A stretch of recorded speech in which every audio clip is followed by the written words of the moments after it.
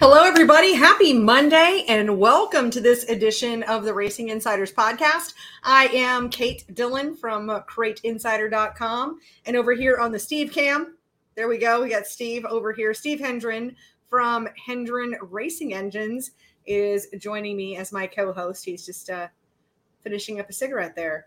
Yeah, I am excited to set up inside today because, well, the thunderstorms, I don't know, it may or may not happen, and I don't know. It rained a little bit today. But it's humid as shit out here. So. Yeah. Sit in the air conditioning or, sitting here. Right. Or outside. Yes. Well, and I don't really like taking camera equipment outside with the rain. That's like a bad combination right there. So yeah. All right, well, we got Steve coming back to join us here in just a second. And if you're here, drop in a comment, say hi, tell us where you're watching or listening from. And also, if you have any questions, feel free to drop them into the comments. And we are happy. That's why we're here every week, to answer questions. Well, actually, primarily. Yeah, that's why you're here. Right. And I just usually ask said questions. And you're the answer guy. It's also a good excuse to drink beer live on camera. It is. So what are you drinking this week? Well, just my normal basic bitch, Ultra. Michelob Ultra? Yes. Gotcha. I am drinking a Bud Light Chelada today. And it is, this one I got, it's just the regular, like in the can. So like if you're at the golf course and, you just have the go-to, I've been spoiled because I've been making my own for so long that this does not at all taste Why did you same. bring... So that was random. So if you're at the golf course and you want a Chelada, then you can get one. Well, that's actually where I first started drinking those ever. Oh, I didn't know that. Because it's already in the can. It's like when you have a mixed drink, it's like a total pain in the ass. Were you doing a Chelada whole? No. God, no. There's no way. Number one, they're giant. And yeah. Chelada every 2 holes? No. I mean, I only ever played 9 holes because I have tendonitis in my right arm. So I can't really play that. Gotcha. Play long or anything, but just enjoying 2 or 3 or something. So it's the go-to. You can show the crowd your golf grip. What about no, I'm not going to show the camera my golf grip. I'm not going to do that. How about your shock grip? No, I think there are enough videos where I'm doing lewd things. You stroking shocks? Yes, while I'm doing lewd things with my hands, and I don't mean to. Like, I'm not at all doing that was a running joke for quite a while. Yeah, if you watch the video on YouTube about me showing off the AFCO double adjustable shocks, it gets... My God, that was a while ago. Yeah, it's been a day or two. That's when there was like a video studio in here. It was, I think my hair is probably short. It's like 2015. God, I've been on videos for a long time. You've been there. Oh, man. I see got a few folks joining us. Chuck is here, and he's here from West Tennessee. Right. West Tennessee, and Andrew is here saying hey. Yeah. Well, we get, Tennessee, we just think about it as, hour away, basically. Yes. But West Tennessee is quite a ways away. Yes, it is. Like, go over to Memphis and all of that over there. That's definitely a ways away. So, Steve, how was your week? Good. Yeah. Not bad. Good. Got some shit done. Yeah. Good. We were able to get a bunch of new stuff done. Oh, good. Which, has been a struggle, as we all know, with, new 604s and stuff like that. But yeah, we were able to get several of those done. Good. Good. That's great news. I know. I feel like the supply chain, it feels to me that either demand has slowed down enough that we can reasonably get products again, that it's not so crazy, or we're just hitting at a really good stride at this point. Yeah. Because I'm actually able to get stuff. And believe me, there's a long list of things that I cannot get, but I feel like I'm able to get more and more. Right. We run into that, like, the ones I got done this last week were like, complete combinations. So everything but a race car kind of deal. Right. And, a lot of the stuff that we would normally use as components, obviously you're having to substitute a thing here or there, So rather than best, we're going, or better, we're going, or rather than best, we're going better. Yeah, right. You know what I mean? If that makes sense. So yeah, and it's the dumbest stuff sometimes. It's it can't. Well, like you can't get a fuel pump can rod. you get a fuel pump push rod anywhere in the country right now? Not the 4607. No. Well, No. well, you can't even from anybody else. There's no. I mean, you can't even get the composite ones. Wow. I mean, we checked everywhere, literally, and there's not one available anywhere in the country. Wow. Which tells you it's coming from China. So now we've got, supply chain issue. Yeah, I hear you. Oh, I see Chuck's got a great fact of the day for us. Mm-hmm. He says, fact of the day, 1 out of 3 Biden supporters is just as stupid as the other 2. This is actually very accurate. I feel like that's a perfect fact of the day right there. That's a good fact of the day. Yes. And Terry's here from Iowa. It does exist. Okay. Well, I mean, anybody that's new to the show, Steve has a problem, understanding that whether Iowa exists or not. Yeah, so. I'm still not sure if it's a state or a place or a, And of course, I partially grew up there, so I'm fully aware that it's a place.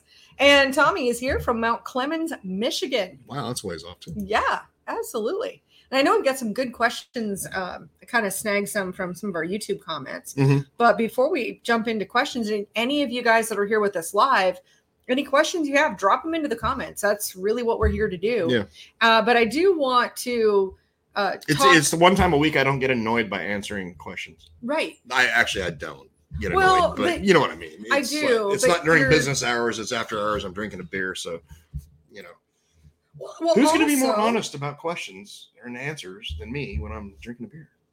Well, it's true. And also you're not distracted by the email that just came in or knowing that you need to get this engine out today or exactly. A customer just walked in the door. I mean, this is what we're here for. Exactly. So, yeah. Primarily, I mean, that. And I mean, we started this whole show during the pandemic. If nobody's been here since then. Right. And hell, we were just basically bored as shit and decided, hell, let's go live and, I don't know, talk a bunch of mad crap on Facebook. Yeah. So just chat with our people. Like have a party kind of thing. All right. So we do have a question here from JD. He says, what are the best carburetor jets to use on a 604? Well, that's going to be entirely up to what carburetor you have and the builder who built the carburetor. So always in that scenario, my first recommendation is contact the builder and ask him what jet you need for the fuel that you're using and what the carburetor was designed for. Because there's many different variables involved in carburetors nowadays and just jetting. So there's air bleeds, there's emulsion bleeds, there's just a world of stuff that you need to take into consideration. So if I gave you a best carburetor jet recommendation, that would be for our carburetors, not anyone else's. And so that would be certainly a question to ask your carburetor builder.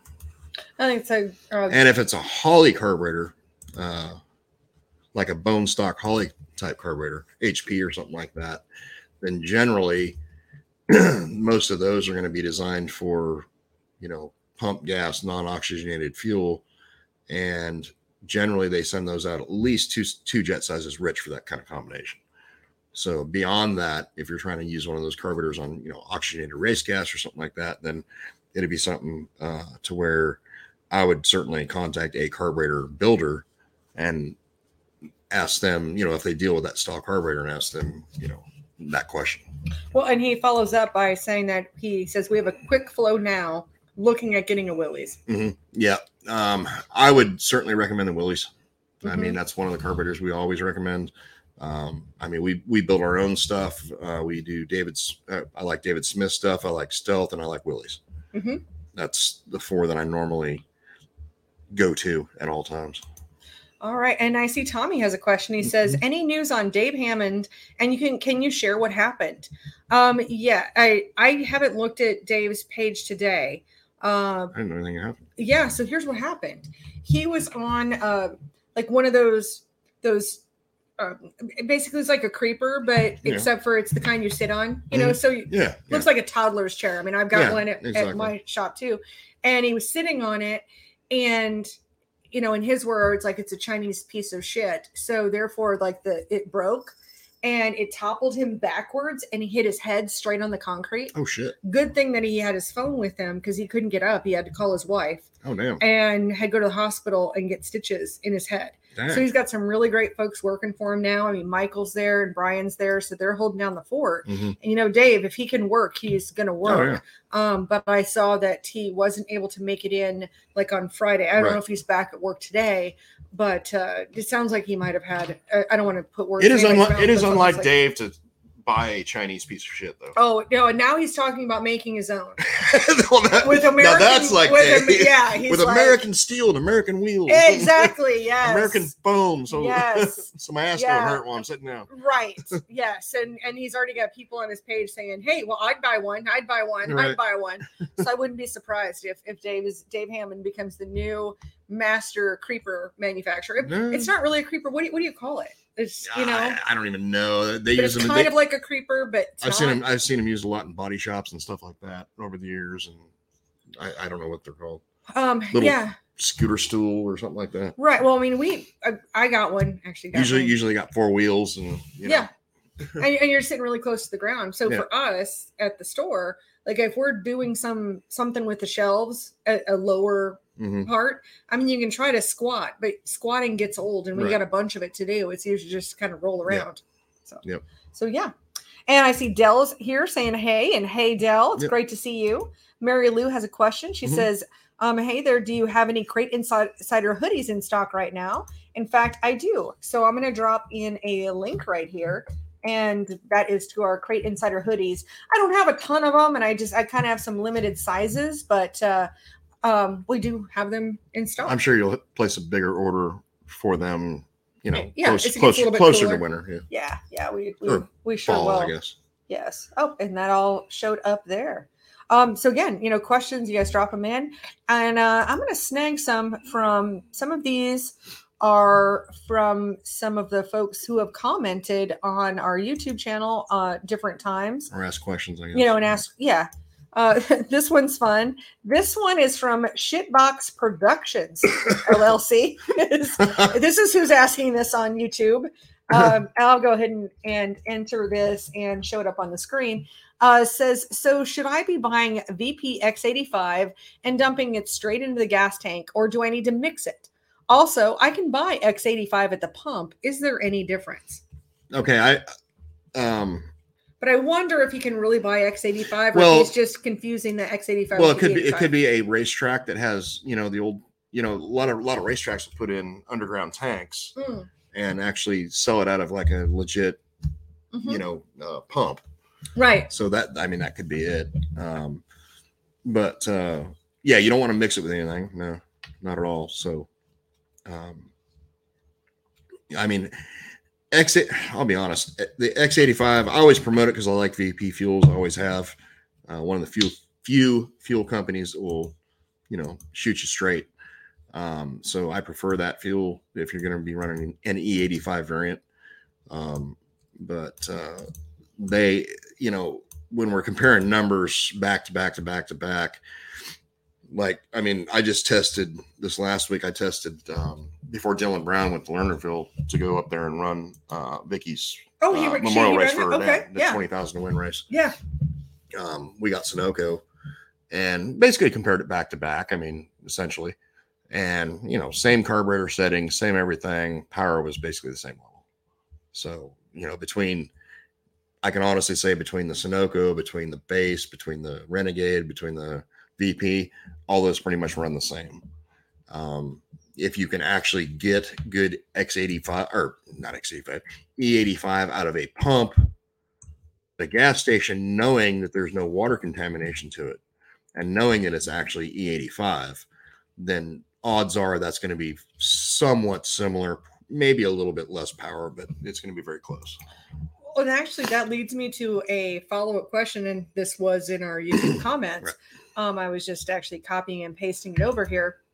And this John is the name of the commenter. Mm-hmm. And he says, if I'm tuned on pump E85, would I be doing any damage running a race E85? Odds are you probably won't. By tuned, I don't know if it means you bought a carburetor from a carburetor manufacturer and bolted it on and you're tuned, or if you've been on a dyno of some sort, chassis dyno, engine dyno, whatever, and it's tuned around your pump E85. There could be a little bit of variance there, but in general, no, it's going to be really hard to hurt anything by going to a race E85. Matter of fact, the race E85 is consistent, whereas pump stuff is not. So I would be more concerned about buying it from a gas station out of a pump than I would by buying, 4 different brands E85 from manufacturers where it's in a sealed drum. Right. Okay. Great. Now this one, I'm going to put up the question, but I'm actually going to read a little bit longer version. So this person says, some builders are claiming that they are getting 25 plus more horsepower after they freshen an engine. Is that legally possible? And how much can you get out of one? I think this is a good caveat. I'm going to preface the question here. We're Crate Insider, so we do, or at least I'm Crate Insider. You mostly work on crate engines, and most of our stuff is really geared towards crate engines. However, being on YouTube or TikTok or any of the social platforms, sometimes our audience widens out into areas that really aren't crate engines. Right. Correct. So I don't know if that's really where that customer or where that question is coming from. But what are your thoughts on this? Can engine builders? Well, I mean, I've actually heard that in the crate world as well, or crate engine world as well. And generally speaking, I mean, if somebody's saying that on a brand new engine out of the box, it's a complete and total lie. That being said, back in 2007, 2008, that wasn't so much of a complete and total lie. Back then, those engines were honestly just awful. and yeah, I mean, it was nothing to get 20 horsepower out of an engine. I mean, I've seen 20 just by changing cylinder heads. So I had a customer one time that had a 2006 engine that had those shitty ass damn heads. And then he somehow found a new one and we dynoed it. It's 20 down, 25 down from anything we've dynoed, in the last year. And so the date code on it was like something like 2005, 2006. So we're in 2008.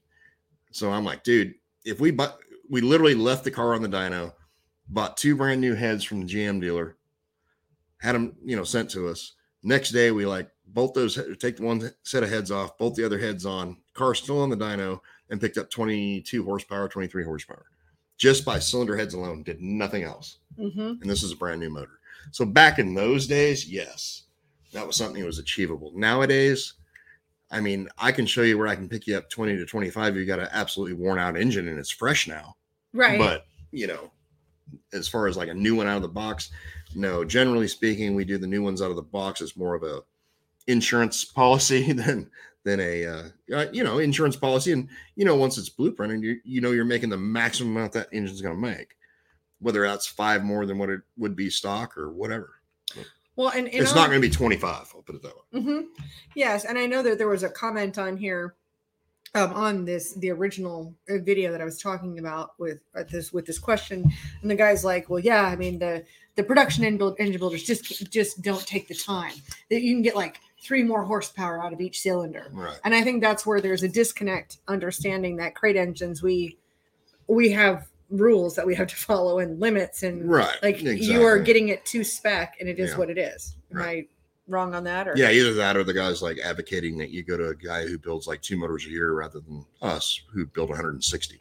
Yeah. So that could be what it is. You just never know. All right. So Alan's here and he's got a question. He says, hi guys, usually don't get to see Monday's show, but got time tonight. A couple of weeks ago, I was asking Steve about 602 oil PSI, and his thought was to change the gauge. Mm-hmm. Well, you nailed it, Steve. Oil PSI is just what we want to see. One other thing I hear a lot is run 7 quarts of oil instead of 8 quarts in the 602. What are your thoughts? We run 7. We recommend 7 in both the 602 and the 604. Mm-hmm. If you get up to 8 quarts, what it's going to end up doing is it puts that oil into the crankshaft. So the crankshaft starts whipping that oil around. Number one, that costs you power. Number two, it actually heats the oil up more. So you're going to have a higher oil temperature because that oil is getting beaten around by the crankshaft. Yeah. And Dave says carburetor can make 5 to 8 horsepower more with just the carburetor. Oh, absolutely. Yeah, totally can. Yeah. Really, that time and time again. The focus of that question we were talking about was just that there is a lot of kind of like a factor crap kind of thing that from crate engine builder, just the blueprinting portion of it, or freshening an engine, that it's going to make that big of a difference. Yeah, carburetors will do that all day long. Oh, yeah. I mean, it's and headers. Headers are massive. Fuel, I mean, just fuel change is massive. Yeah. So generally speaking, if you've got a competent engine builder and the engine's actually been blueprinted, where there's people out there that say they do it and then they don't. Generally speaking, if you're comparing apples to apples, and again, you got a competent engine builder who actually does the work that they say they're going to do for you, then the engines should all be the same, because we all have the same parameters we have to work around. And if that's the case, then what actually makes a difference in power is going to be your fuel. It's going to be your headers. It's going to be your carburetor. It's going to be, a bunch of other variables other than the engine itself. Right. Yeah. We're limited in that regard. Right.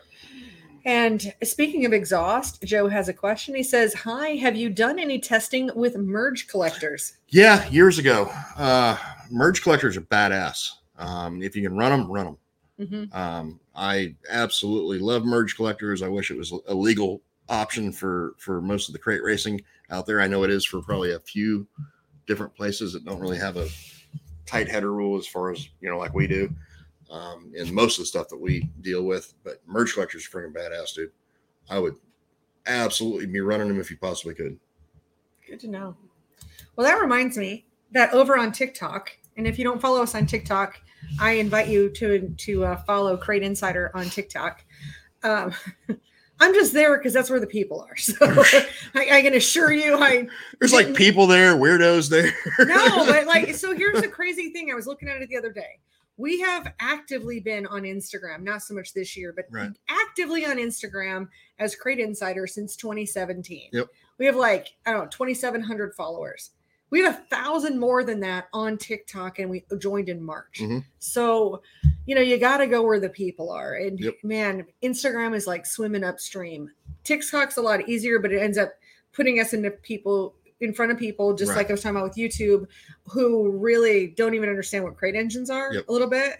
But apparently, it is groundbreaking, because although you and I have been talking about anti-reversion and all of that for years, like 2014, 2015, isn't it about when your mufflers came out?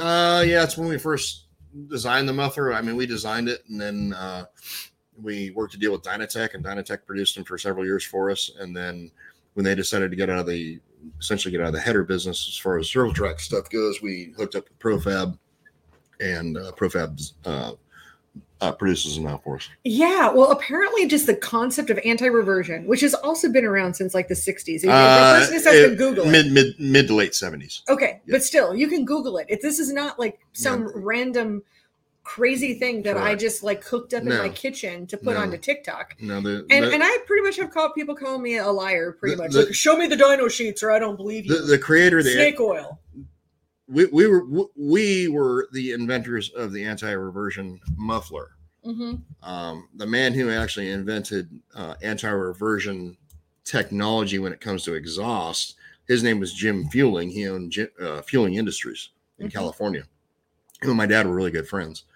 And the anti-reversion system that he ran was per header tube rather than down at the muffler. Right. Well, per header tube would increase the price of headers exponentially. And so we designed the muffler around his technology that he invented. Now, of course, none of this is patented anymore or anything like that. So we designed that, the muffler, and the muffler makes a massive difference. It does. Massive difference. Especially on the torque. I have yet to put that muffler on anything that we did not pick up torque. Now, have you ever tried it on a 4-cylinder? Because I absolutely. That question. Okay. Yeah, absolutely. Okay, so I can answer that question on TikTok then. There's several 4-cylinder engine builders down in South Carolina that use that stuff, or that they've used it before, and they've seen the same. They've seen gains on that as well. Willie at Willie's Carburetor and Dyno Shop, he was one of the first people to adapt at a large scale, a large volume scale. He was one of the first people to adopt that and start bolting around customers' cars back in the day there. And he did tell me one time, like, Kate, you could put this on a rental car and it'd pick up torque. Correct. And now he's seen the biggest gain I've ever seen. He sent me the dyno sheet on the chassis dyno on a open motor, open UMP mod motor. I think he picked up 100 foot-pounds. Wow. Now on crate stuff, it's not that much, right? But it has a lot to do with the overlap in the camshaft. I mean, there's a lot of different variables on how much you're going to pick up, but you can bolt those on. So one item you can actually bolt on and gain power or gain torque. Mm-hmm. And that's a bolt-on item. You'd spend thousands of dollars on an engine trying to pick up what we can pick up with a $150 fucking muffler, basically. Yeah, yeah. Well, 100, and then you buy two of them, so it's like $200. Yeah, absolutely. And Darren says, I wish there was a 2-inch version. 2-inch reversion muffler. Yeah. Yep. And he says, what do you see at the other end with the anti-reversion muffler? Dave is asking. Top end, you mean? Yeah. Mm-hmm. Top end, normally, I mean, your torque is still going to be an increase. On some open motors, we've seen a horsepower reduction at the very top end. On the crate stuff, it's still an overall gain. Or at zero. In other words, like testing it back to back, muffler, no muffler, there's either a small gain or at zero, basically. Right. So you're not losing anything, you're gaining torque. Oh, that's one of the challenges. So on limited horsepower, limited torque application engines, number one, all we're searching for on crate engines is low end torque, low to mid range. Mm-hmm. And if we can pick that up, that means you pull more gear out of the car. You gain mile an hour. So mile an hour is everything. Well, and that's one of the challenges for the folks that have, especially if you're momentum racing. Sorry, yeah, no, but like engine dynos. I mean, because you do see those comments like, "Well, I put on my dyno, I didn't see anything." Well, you're not going to on an engine dyno. Well, a lot of problems on engine dynos is they cannot, unless it's like a really new high tech damn trick ass dyno, they can't start a pull low enough in the RPM range to read it accurately enough to see a gain. Because on your chassis dyno, you can go 0 to whatever. Well, I can go, 1,200 RPM. Right. So whereas on an engine dyno, it's pretty much 3,200 and above, isn't it? Yeah. I mean, most of them they're going to start pulling about 4,000. Okay. Where they can actually start reading accurately. It's a water brake. Most of them are water brake dynos. Well, and by that time, all the torque is you're so close to being done with the torque curve that you're getting into the horsepower curve, right? Yeah, I mean, peak torque on a 604 is usually around 55 or so. Okay. Yeah, so you're not seeing the low end torque at all. Mid-range, mm-hmm. Not bottom end. So, I mean, on an average start or restart, you're taking off 2,500, 3,000 RPM. So that's where you see a massive difference. Mm-hmm. Or coming off the corner as well, right? Yeah, correct. Now, if you put those... We've had them on World Outlaw sprint cars. We've had them on, Lucas Oil cars, World Outlaw late models, all that stuff. A lot of the sprint car guys, they were kind of hiding them. Yeah. and putting shit around them to make them look like something other than what they were. Got to hide your secrets. Right. Hide the secrets. But a lot of guys, as the tracks that we race on have gotten drier and shittier when it comes to the open motor stuff. I mean, you got super late model dudes. Hell, they got restrictor plates on them bitches. So they're trying to kill shit. They're trying to kill power now. Wow. But back in the day, so I don't spin tires. Mid 2010 to 2020 in that mid-range area, we had them on everything. Wow. That's fun. And crate car, I have yet to see a scenario other than, maybe Genoa, Georgia, where it's so damn slick that you can't use what you got with a 604. So we're always looking for more. And those add an absolute ass load. Yep. Good to know. Scott says, good evening. How many laps on a 602 before it needs to be freshened? So there's two questions there. But I know, I'll answer the first question. They're so not related. I'll just do one at a time. So there's no magic number there. So I always recommend that people run a leak down test on their engine every 10 races. So long as it leaks down fine. In other words, you don't have more than 12 to 15% leak down in a cylinder. with it cold, then, continue running it until you see more than that. Once you see more than that, then the engine needs to be freshened, because it's only going to go 3 places. It's going in the pan through the rings, it's coming out the exhaust through the exhaust valve, or it's going up in the intake through the intake valve. So that's where the air is going to be going. Gotcha. And then Scott has a second question. What's the difference between the Profab headers and the Schoenfeld headers? Now I'm trying to look at his profile picture, but there's people in Victory Lane. I don't know what kind of car he has. It depends on the application, honestly. Yeah. I mean, the late model wise, I mean, to me, there's no comparison. I mean, the Profab is the best thing out there. I promote them like crazy. I sell them like crazy, or try to, because if everybody wants the best of the best, that's what I prefer. Street stock wise and everything else, I mean, the Profabs are better. Yeah. I mean, we're talking guys who build headers for NASCAR and Indy cars and everything else.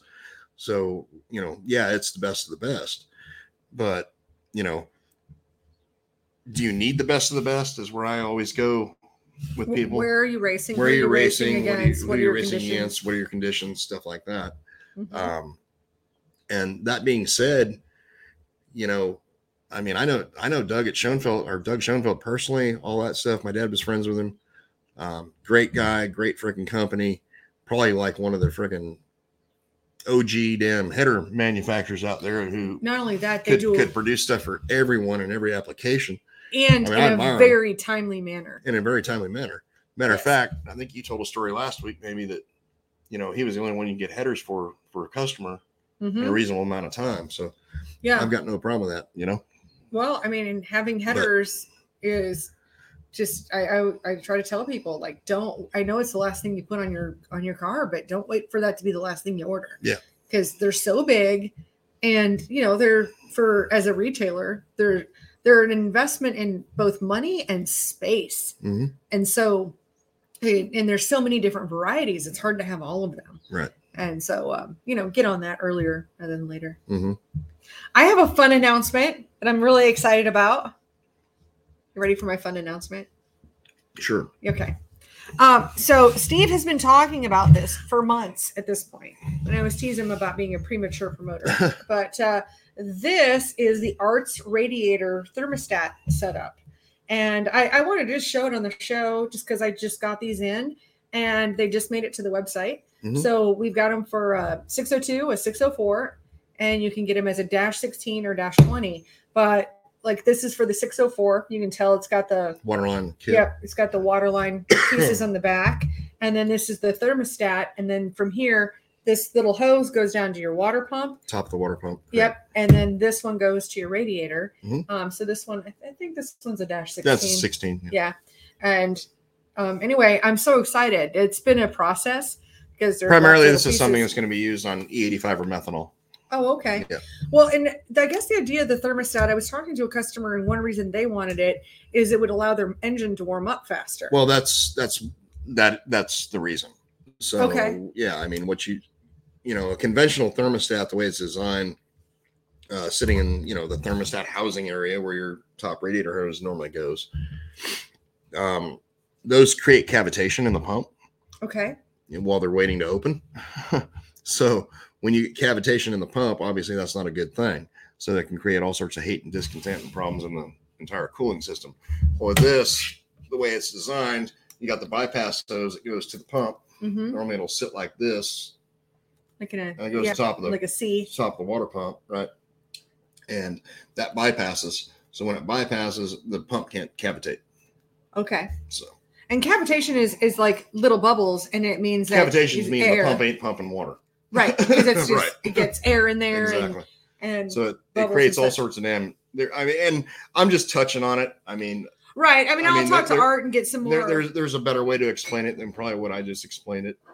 But I'm telling you, this is something that we run on my own son's car.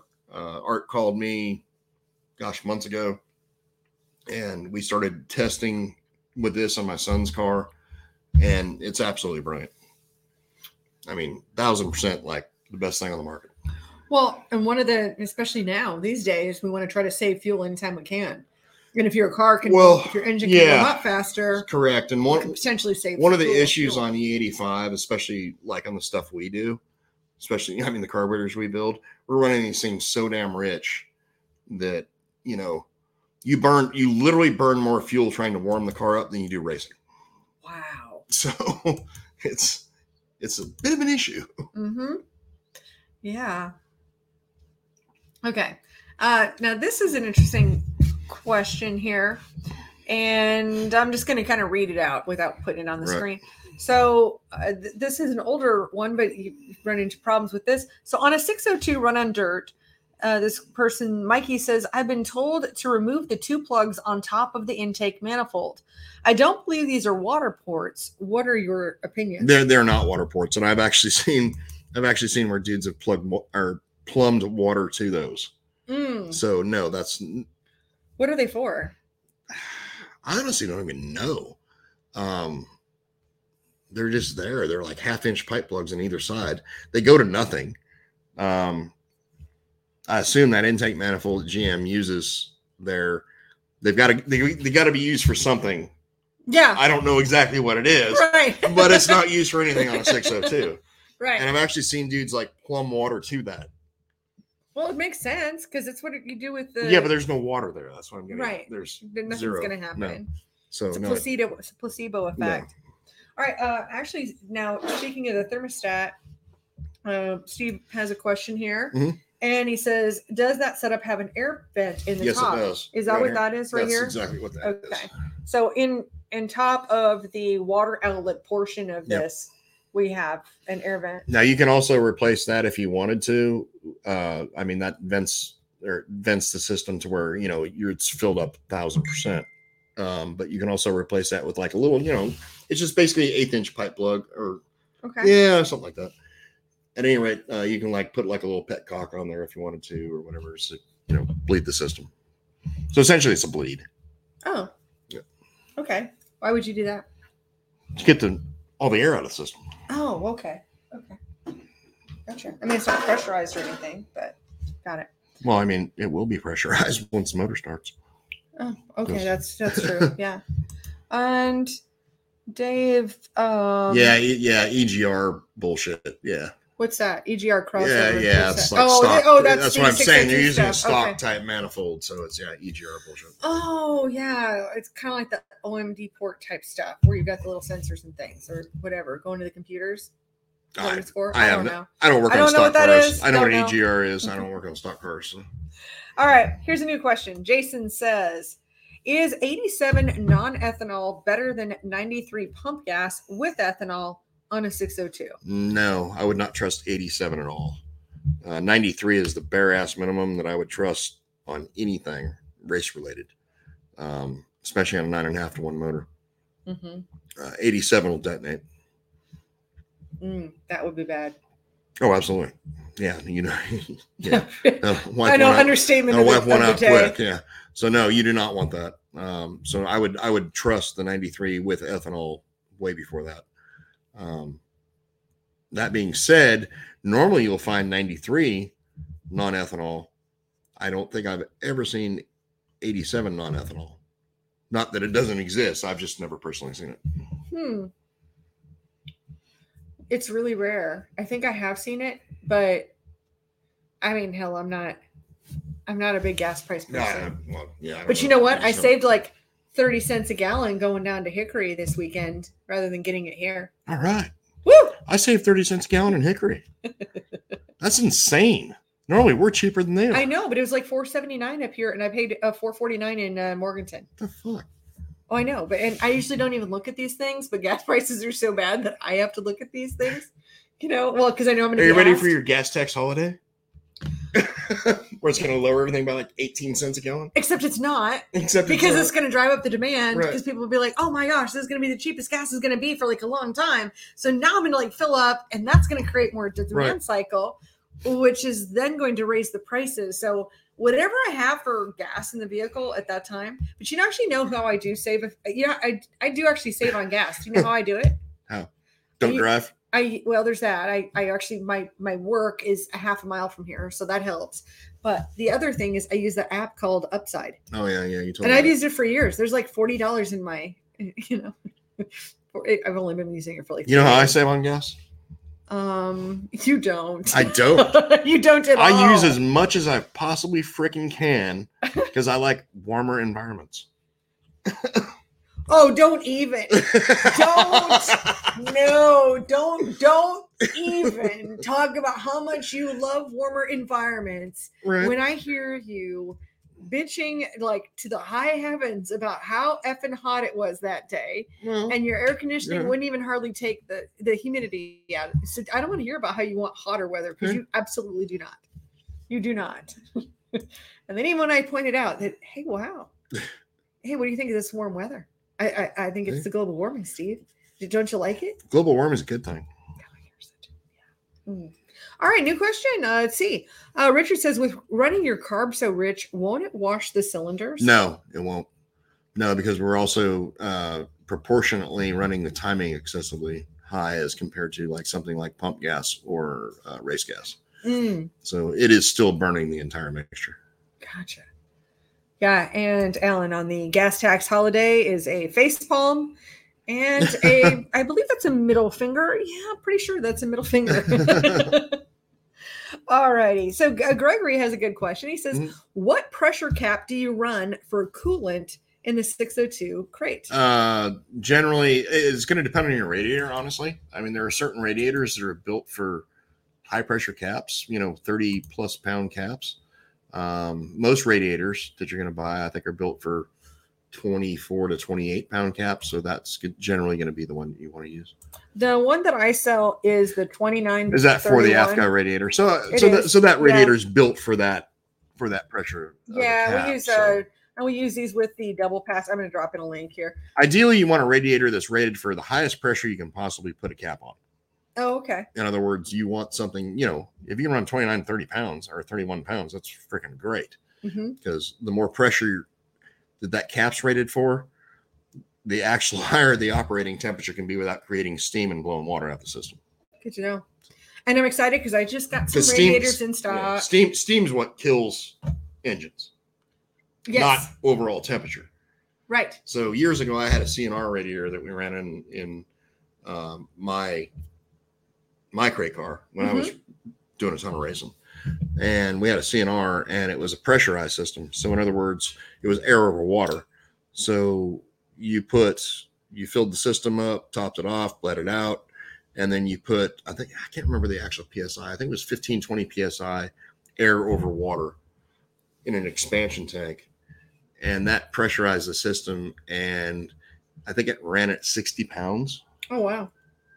So essentially, there was no possible way that you could burn a motor down from running too hot.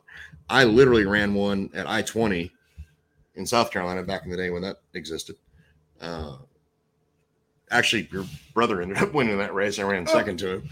But I ran that thing at like 200. I mean, the needle was wrapped around. It was one of them races where, just, mud packed in the radiator because I'm running behind him, and I mean, the thing's out of sight. It's needles wrapped around and like locked against the freaking backside of the thing. Right. And motor was fun. So. Well, and that brings up a really interesting, tech tip that we learned from Race Logic. And if you guys haven't heard of Race Logic, I'm just going to highly recommend it. It's now it's an online class. It's an in-person class. It's like 2 days. Yeah, it's in person. It's in person in January, online. But then we film it all so that it can be an online version, so you can rewind and watch it and all of that. So our friend Ben Baker from AFCO, the tip that he gave us is, if you want to run a water temperature gauge, do that. But what's even more important is a water pressure gauge. Correct. Because in that case, if you had gotten a rock in your radiator and you lost all the water, it wouldn't change your temperature of your. Well, what ends up happening when that, and where a lot of people end up burning engines down is, all right, let's say the thing's running, 200 degrees, and you get a rock through the freaking radiator. And most drivers, unless they got a lot of experience, they're normally not looking at the gauges. Right. Yeah. So let's say they glance down at the gauge, it's running 200, Well, they glanced down at the gauge after getting rocked through the radiator, and they spilled half the water out of the engine, and it's still running 200. So basically what ends up happening there is like steam reads cooler than the water. So you got steam in the system, and you're burning the motor down. The driver didn't know it. Right. Yeah. So that's a good thought. And on that same kind of water topic, Alan says, what are your thoughts on running water wetter? I can tell you. All right. So water wetter, yeah, it's a good thing.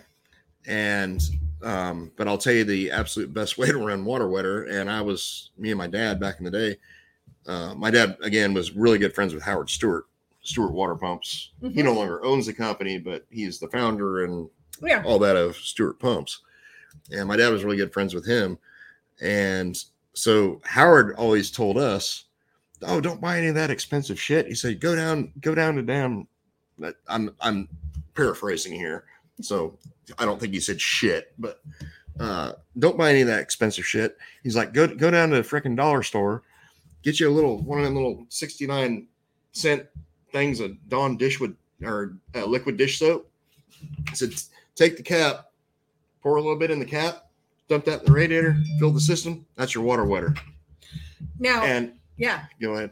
Well, you recommend distilled water, though. Am I right? Yeah, yes. Right. So I don't think that's obvious to everyone, that might pull out a hose and fill up the radiator, but it's worth it for the 50 cents or dollar, right. The dollar store. But at any rate, yeah. So he likes Dawn dishwashing soap, and he throws all my coolants out. We still run it. I'm just teasing you. No, we still run it. Yeah. So it does the same exact thing. So water wetter, what that does is it lubricates. Well, it's the same thing. Like take Dawn dish soap, put it on a plate, put some water on it. What happens? Yeah, it's hydrophilic. It goes to it. Yes. Right, mm-hmm. Correct. Yeah. So it's the same thing. Yep. So do you need to buy this expensive shit that's water wetter? No. Does it work? Yeah, absolutely. I mean, that's the idea behind it. Mm-hmm. So what you want it to do is be able to actually come in contact with the metal in the engine. In other words, the cylinder wall, the outside of the cylinder walls, the cylinder heads, everything else. And in order to do that water wetter, so it makes water wetter. Mm-hmm. That's what it does. Does that mean that it's better? Yes, run it. Is it better at carrying temperatures then? So it can. It's better at dissipating heat. Correct. Yeah, is why you would use it. Because you want the water in contact with that surface. Mm-hmm. So, but Dawn liquid dish soap does the same damn thing. Yeah. For 69 cents. Well, from what I understand about water, and I'm not a scientist. I'm not going to pretend that I'm not either. I don't know. I mean, after 2020, I think we all are. But yeah, okay. I don't know when the science got COVID last week. I'm not believing in science anymore. I'm just saying. So okay, if we can think of water molecules like it's got a skin on it almost. And with Correct. that, you've got these basically, it's not bubbles, but these round like pieces of water that are running through your system. And how like a Dawn dishwashing soap mm-hmm. works is it breaks apart those molecules, right. Or not the molecules, but it breaks apart. It does something, yeah. It breaks it apart to make them smaller. And Yep. if you've got a smaller, then you've got more surface area. Correct. And if you've got more surface area, then that's how you're able to penetrate. Yep. And do that. Makes sense. All right, simple question for Chris. He says, do you have matched valve springs in stock for a 602? The answer to that is yes. Yes, I do. We kind of ran through a bunch of them, and we're going to have to rate some more in the coming days here. But, the part that takes one of the longest is just unwrapping the damn things. Well, don't you have like evil assistant to the evil assistant to do it? No, she came in once, and I think I burned her out on the first day. Shit. I know. Jeremy's here. Jeremy came by the store today, mm-hmm. and he is known about the. Well, I don't want to give up any secrets for you, Jeremy, but no, I don't know if he wants everybody to know what he's running. So, but he came right away today and had some products. Now Jeremy says we've used the cheap blue windshield washer fluid, and it works the same. Mm. That's interesting with the alcohol in it. Yeah, I mean, I don't necessarily think I'd do that. I'd be concerned about the different Well, it's the differing metals that can also be a big problem as well, because you got aluminum in one spot and steel. Well, in if you're another. talking 604 or something like that, Right. you do. So there's, what is that, electrolysis that can take Yes. place or whatever. Yes, it's basically like there's some of those experiments, like you can take copper and you can put it into a bath with Mhm. with I think it's like vinegar and, Right. and like aluminum foil or something, and what'll happen is the ions from one metal will transfer to the other metal, but in Yeah. a water system it can definitely cause some Oh, yeah. issues like that. Oh, and Darren says it's scientism. Scientism. Yeah, That's a good one, Darren. It's- That is it's like scientism. it's like a cult. No, we're okay. I don't know. Is it an ism or an ology? I'm not sure.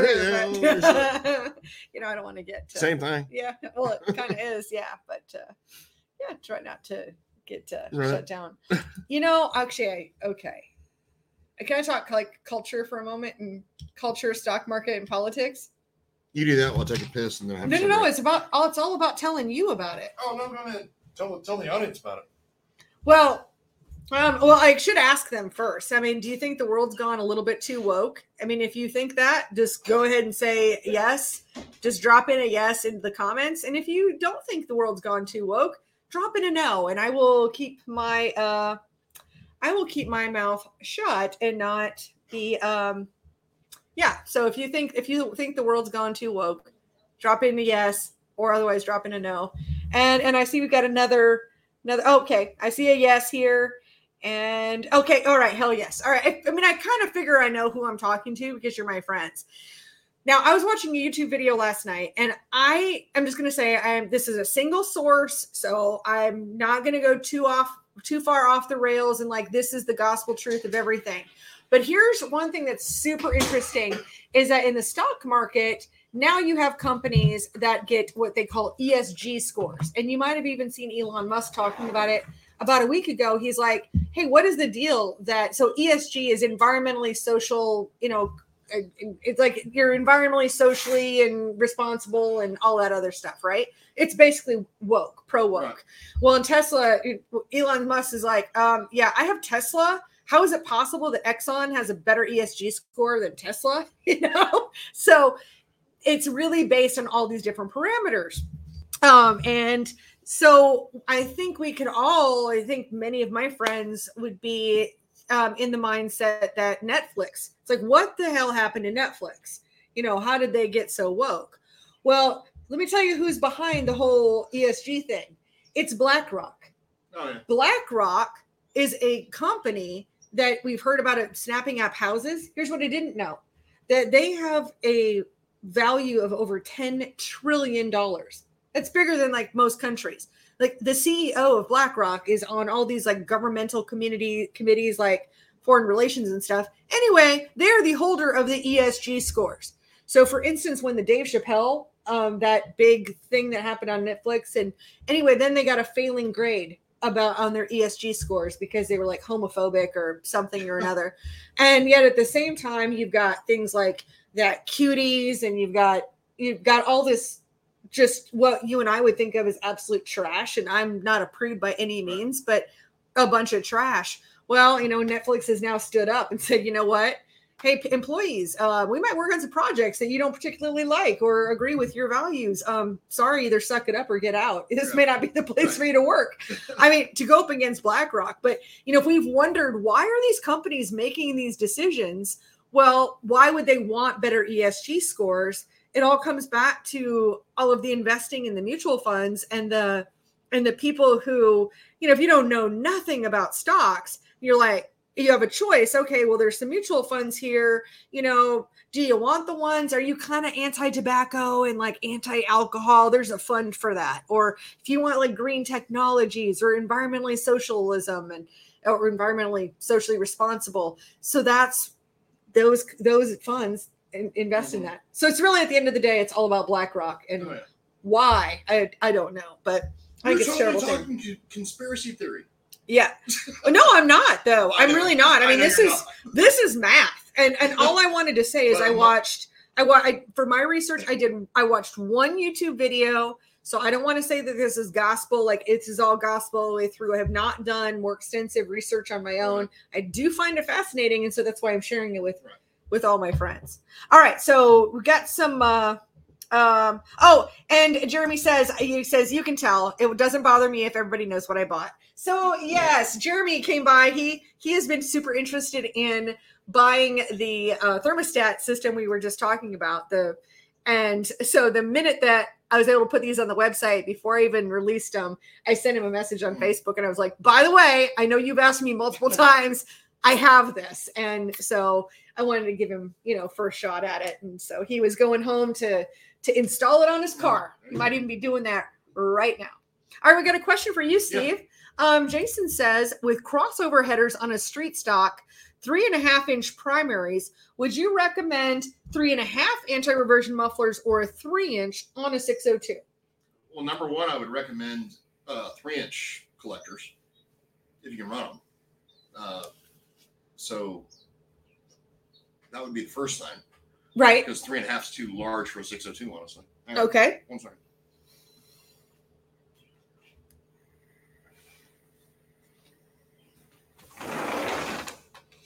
Yeah, we typically use that being said, if you're married to the 3.5-inch collector, then you really need to run the 3.5-inch anti-reversion muffler. Because honestly, I haven't messed around with tapering it down. 3.5 to 3 to 3, and then back up to 3.5. Oh, yeah, we've done that. Out to 3. I have not messed around with that, because generally we run 3-inch collectors on 602, 604s, because the 3.5 is honestly too large. But if you're married to that, I would probably end up with a 3.5-inch anti-reversion. Yep. And on my comment, Darren says Elon is the granddaddy of the social credit system.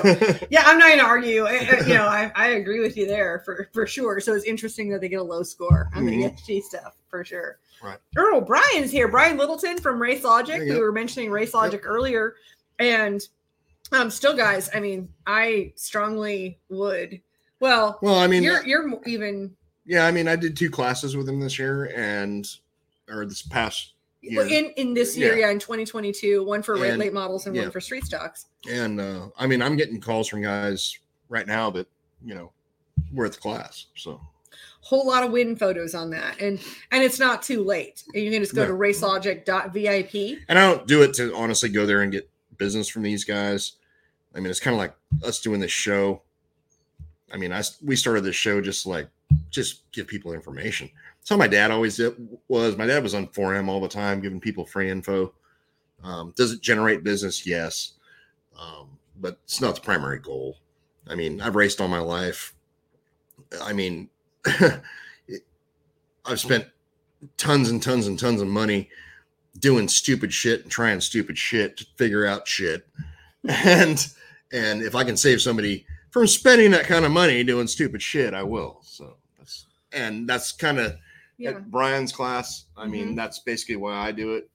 It's because I can go talk to people, whether it's, in my little segment that I do, or whether it's privately, and answer questions for people that, normally they just don't get an honest answer to if they're not asking anybody else. Yeah. And we're just real people. Everybody's real people that Brian does an amazing job of really gathering a team of people who have a variety of opinions or a variety of experiences. So it's not just like, this is the way it is and everybody's going to teach that. Right. They're bringing their personal experience, and those experiences can vary. And you can have, there's no, like, nobody's throwing fists or anything, but there can be a variety of opinions on any number of things, and you get the supporting information. I think one example would be, like, you and Dave Hammond have different viewpoints on which transmission you would choose for your late model. Absolutely. But also you race in different areas of the country. So you just have different experiences and you have different reasonings. But as a viewer, you get the benefit of hearing all of that Mhm. and knowing that neither one of these guys is really trying to sell you a transmission. Like No, nobody's, it's not I'm literally business. the only person there that will shamelessly tell you that I am there to sell something. And the thing I'm there to sell is I go and I usually talk about fire suppression because I mean, whether you buy it from me or not, I'm a strong, firm believer in fire suppression systems in race cars, regardless of where you buy it from. I mean, that's your deal. And Yeah. I mean, you've been promoting that since that dude was burned up. Yeah, I think it's been like years. 2015, I think is like how long. And I started doing videos talking about fire suppression. Yep. And I mean, I'm not the manufacturer or anything. Well, I mean, I remember when the Lucas oil system came out. Gosh, you were selling those to everybody. Jimmy Owens. You were selling that stuff to all them dudes. Absolutely, because I was already a fire bottle dealer ever since that. Again, the guy that burned up in the firefighter who died in a race car that caught on fire. Yep. And I was like, holy hell, I thought everybody had a fire bottle. I didn't realize that they didn't know about it. So yeah. All right. So we've got some more questions here. So Richard says, what should be the timing on a 604 from Chevy with Hendren carb? What fuel? Yeah, Richard, is going to depend on your fuel there. Yep. So we'll get back to Richard. Drop that in there and I'll be able to answer the question. Yeah. And Nick says, on a 604, is it worth a weight penalty for an updated motor? It says updates are 1.6 rockers, small balancer, and a carb spacer plate with a 6400 rev chip. Okay, this is going to be an asphalt question. And what would the weight penalty be? Okay. So we'll get back to you, Nick. If you could tell us how much weight you'd have to add. And having a stock one, do you have to run 6400? That'd be another question. Yeah, if that's a difference in the chip. And with Richard, he's running E85. So to go back to that question is, what should be the timing be on a 604? All right. If it's one of our carburetors, then it's always going to be safe to run 36 degrees. If now that can vary. In other words, 36 is always safe with one of our carbs on E85. We've seen engines that produce max power, and believe it or not, I mean, these are all supposed to be the same, but I can't explain this, but somehow it can be different. So we've got some that are running at 38. We've got some that are running at 40.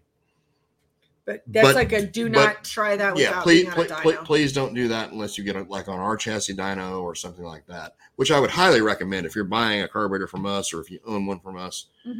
I mean, definitely set up some dyno time. If you're within, driving range, it's reasonable. And, you don't have to, spend 3 days getting here. And then we can actually tune that in for you. Generally, again, you're going to end up between 36 to 38. Again, 36 is always safe. 9 times out of 10, we're going to end up at 38. Okay. And then back to Nick's question about the weight penalty. He says the weight penalty is 50 pounds. It's the same RPM. Same RPM. Okay. So on that 604, I'm just going to repeat this. Is it worth a weight penalty to add 50 pounds for an updated motor? And the updates include 1.6 rockers, small balancer, and a carb spacer plate. Okay. So,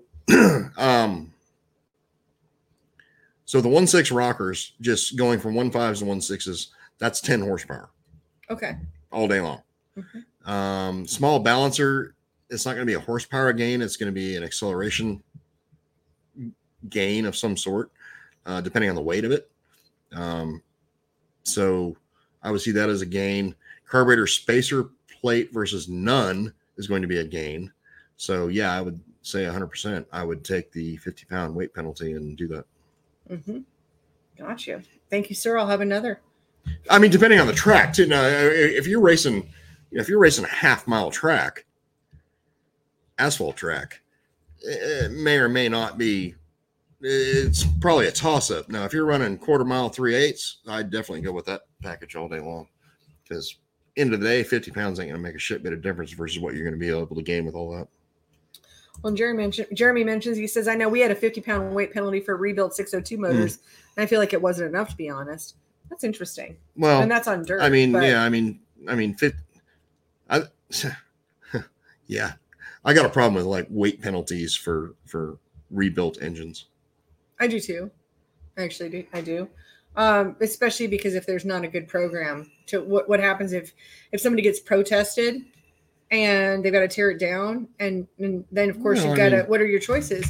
You get it rebuilt, now you get a weight penalty, or you have to buy a new engine. Well, I don't believe in that. Let's just say you shit a lifter out of the motor, and the first time you run it, you got to pull the intake manifold off and replace it. Sorry. Now all of a sudden you got to have fucking 50 pounds in the goddamn thing. You shit a lifter. I mean, I'm sorry, that's funny every single time you say that stuff pisses me off. Oh my god, you should have lifter. So what were you doing this afternoon? Well, I should have lifter.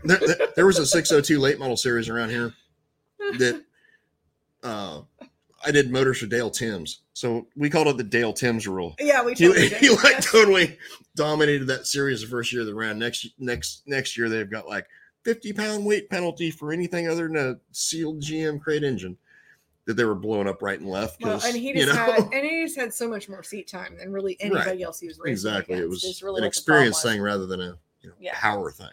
For sure. Now Steve Peden of Cool, we met up in well, I've met him. Where were we? Where the hell were we? Well, I mean, we were at Race Logic, but it was in Tennessee. He's a bit of a douche, though. He's not a douche. No, he's not. Yeah, he's not a douche. I forgot. No, we like him. No, I actually talked to him via messenger today. Yes. Well, I just sent some stuff his way this way. But he said today, and Steve says Race Logic is worth every penny. I still go back and watch the videos. Yep. Yeah. No, it's true. Honestly. Yeah. Yeah. And Steve's a good dude, and he's like kicking ass there in the Midwest. So. Yes, Indiana. Absolutely. And Jeremy says, yeah, that's the same series I was talking about with the 50-pound. Right, exactly. And then Brian says, hey, thanks, bud. Post results on Race Logic page. Mm-hmm. Yes, for sure. And Brian is a new grandpa too. Is he really? Yes. Well, his daughter was actually at the hospital when we were at the street stock class getting snowed in over in Eastern North Carolina.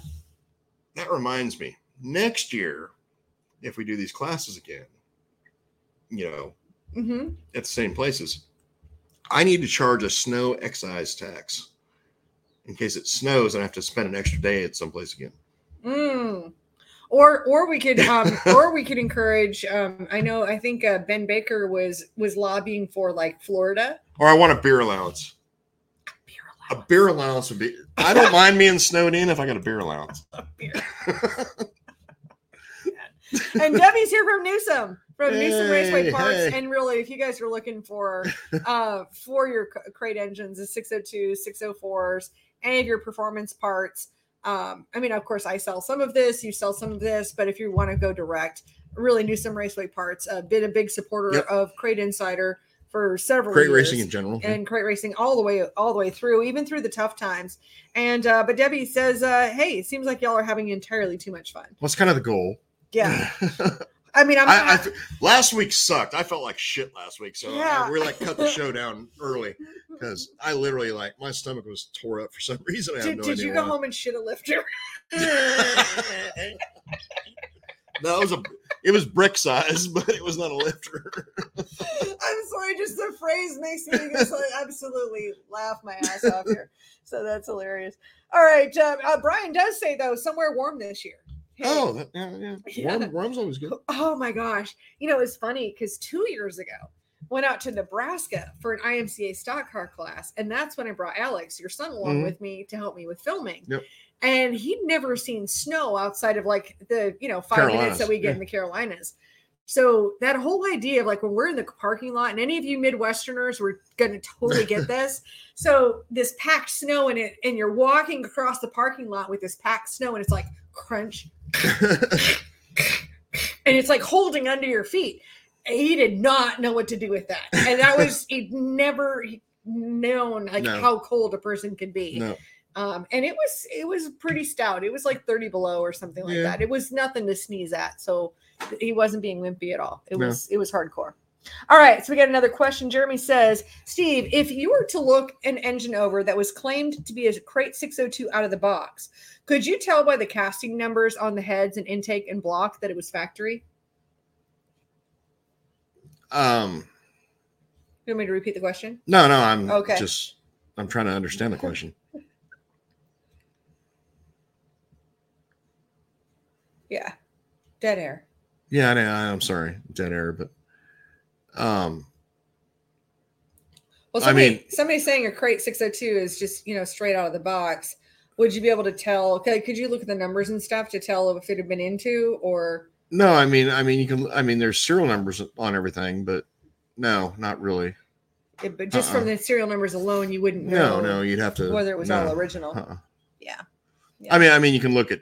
I mean, there's certain telltale signs of whether one's been apart before or not, which is the first thing I'd look for. I mean, I actually had a customer bring me an engine last week, towards the end of the week there, that was supposed to be basically a reseal, one that I had originally sealed with Sika seals, and if that was the case, then we were going to reseal it, with the Crate USA seal, right? And it came in, and as soon as he backed up the door, I'm like, dude, I didn't seal that.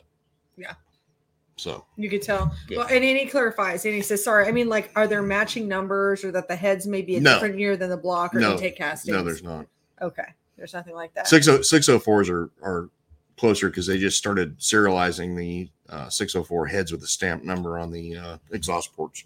Oh, interesting. So those are easier to tell. And Alan Brown he's laughing along with me, lifter shitter, and with laughy faces. Right.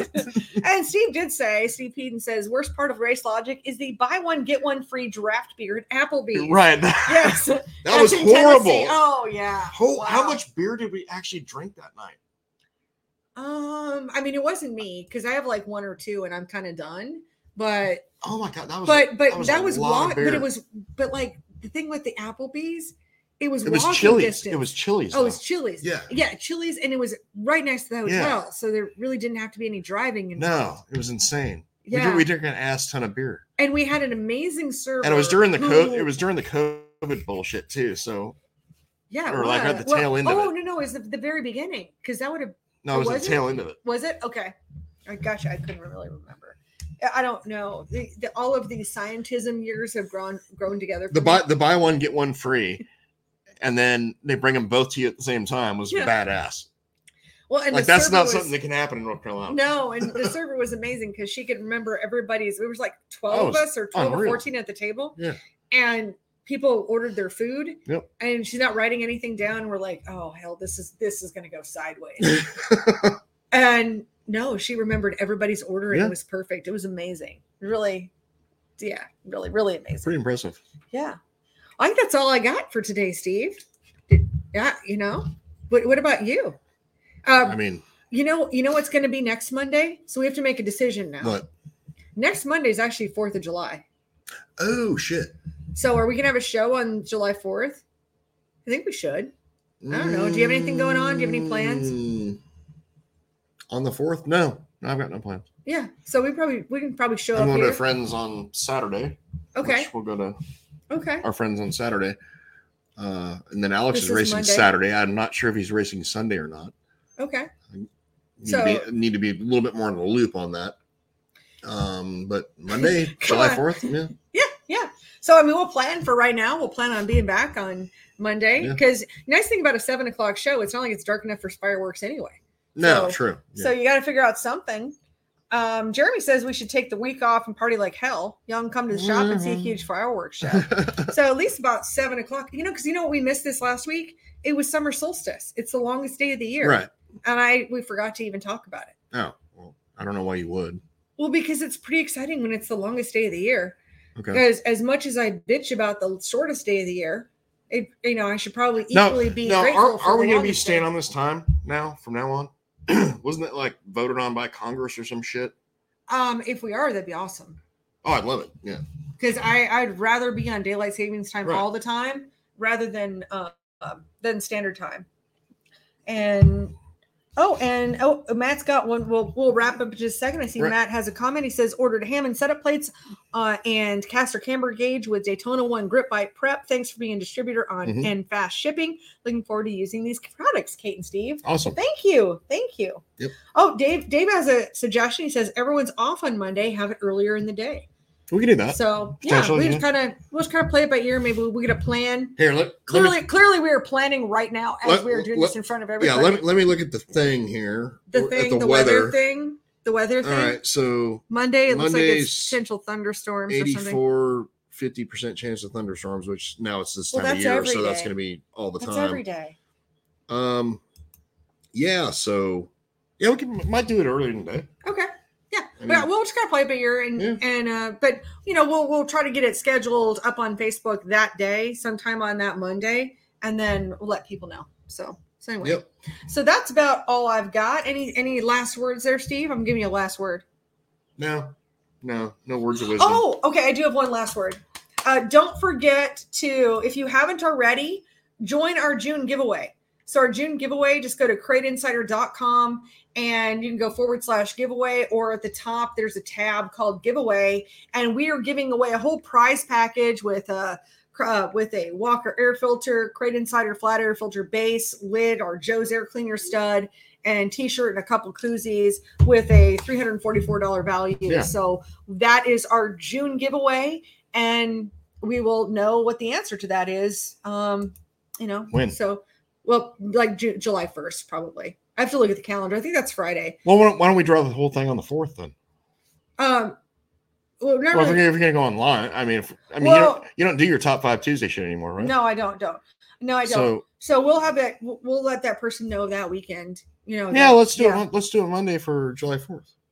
It'd be kind of fun. I could be the drawer guy, just like draw all the names out of that. Well, we were just going to do it electronically. So it's not. Yeah, it's not really as exciting. So it's like a random roller thing. Yeah, like random number kind of thing. And so you'll put your name and your email address, and yes, that puts you on our email list. But we can still announce who won. Yeah, we totally can. Yeah. So we will announce who won on the show. So I think that's a perfect segue. Thank you all for being here. Thank you so much for being part of the show. You can, of course, catch us on YouTube, on Facebook, or over on Apple iTunes or Spotify, any of your podcast providers. Just look up Racing Insiders Podcast.